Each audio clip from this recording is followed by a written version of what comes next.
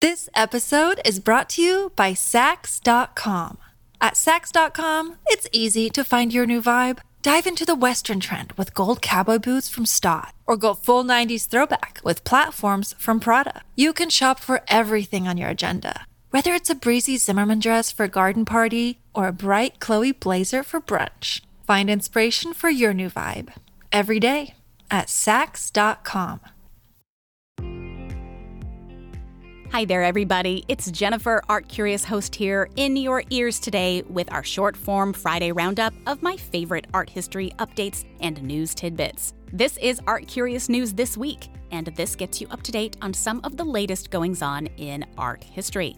Today is Friday, November 11th, 2022. And let me start today not with the news, but with a huge, huge thank you. You stepped up for me and for ArtCurious last week when I got vulnerable with you and asked for your support. Thank you to the dozens of you who joined Patreon and for those who donated outright. I am beyond humbled and so grateful. Thank you. If you haven't joined Patreon yet, remember that for as little as $4 a month, you can get an ad-free feed of this very show.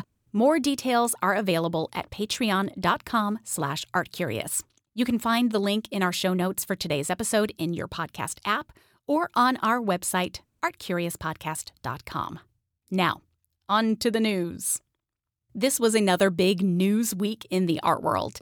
So let's begin with Wednesday night's record-smashing art sale of the late Microsoft co-founder Paul G. Allen's art collection. Given its own special sale with a sale title also, Visionary, the Paul G. Allen collection, has been split into two sales to feature over 150 works of art.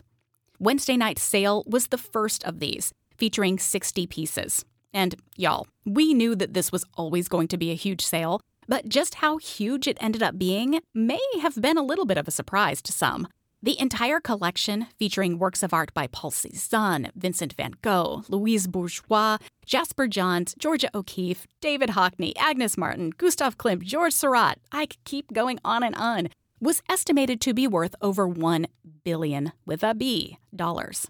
This first sale alone netted more than that for half of the collection, topping out at over $1.5 billion, making this single event the largest art auction ever, with multiple works breaking that significant $100 million mark. At least one of these paintings, a completely exquisite painting titled Birch Forest by Gustav Klimt, which is one of my favorites of that particular artist and one that I've actually profiled several times on my Instagram account in the past, that one broke records on its own for the most expensive auction result for that particular artist. But for me, here is the best part. Per the late collector's wishes, all proceeds from the sale, both Part 1 and Part 2, will be going to philanthropic causes. According to the New York Times, the estate has not made public the list of beneficiaries for the sale, as they didn't want to discourage buyers who might not necessarily agree with those particular charitable causes. But history has been made, and perhaps an entire new season of ArtCurious, Art Auction Audacity Part 2, could be built around this landmark event. Next up, it's another big news item, but not as happy of one. This week, the art world lost Lee Bontekoe, the acclaimed artist whose death at age 91 was reported this week by the New York Times.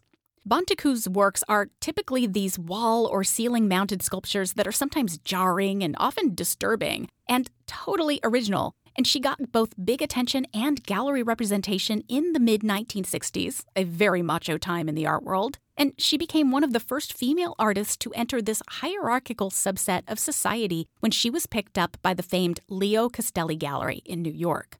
Using everything from industrial parts salvaged from old machinery to dense, delicious velveteen, Bontekoe's works just grip you and bring you closer and sometimes repel you at the same time. And she was heralded by the art world as something special from the beginning.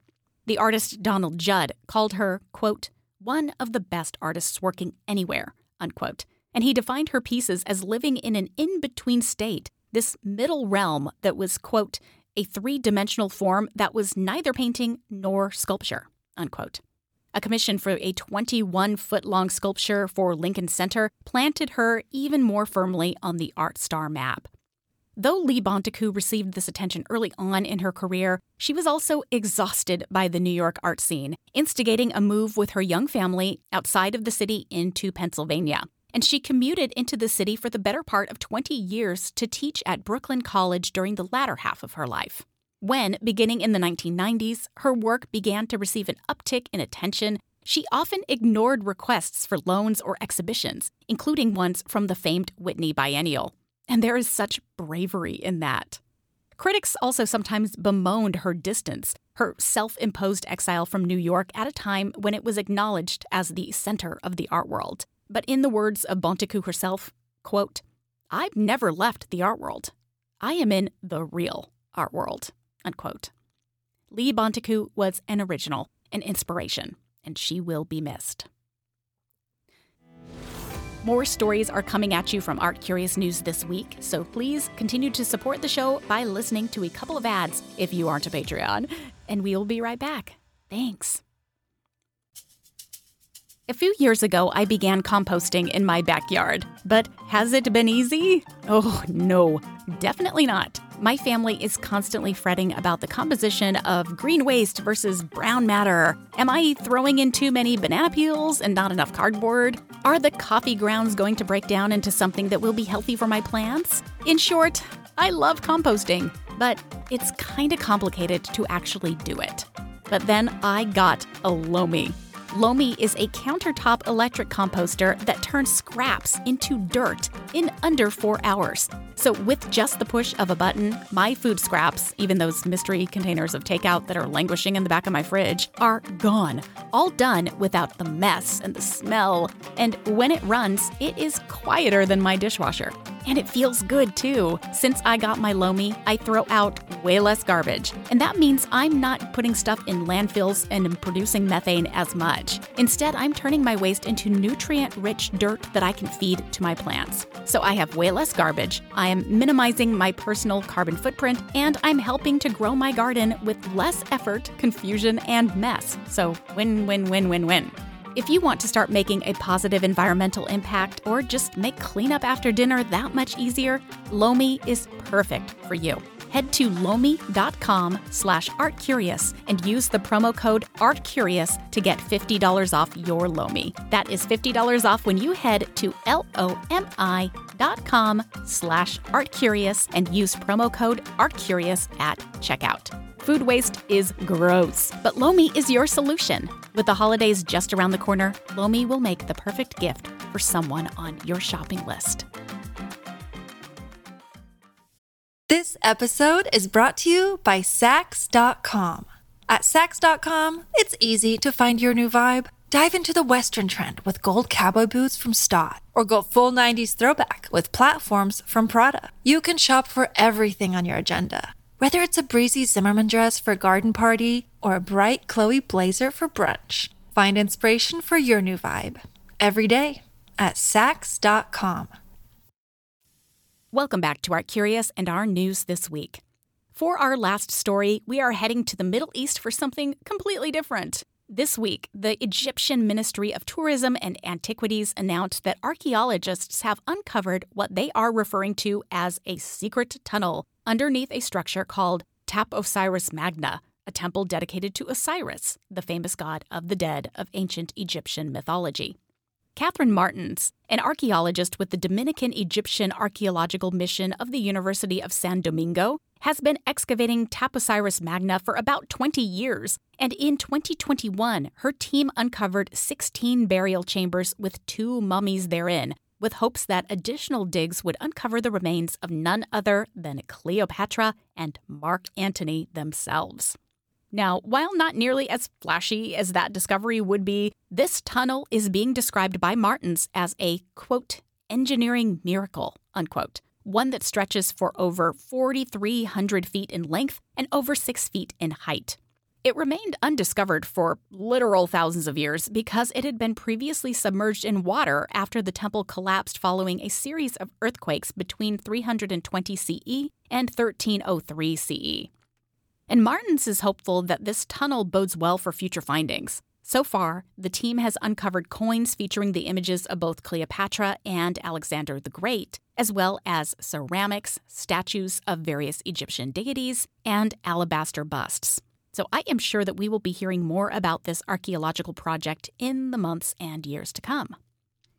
Before we go, 2 updates in brief to some news stories that I shared previously on ArtCurious News this week. First, Art News reported that the first comprehensive online database of the world's looted works from the Kingdom of Benin is now up and running.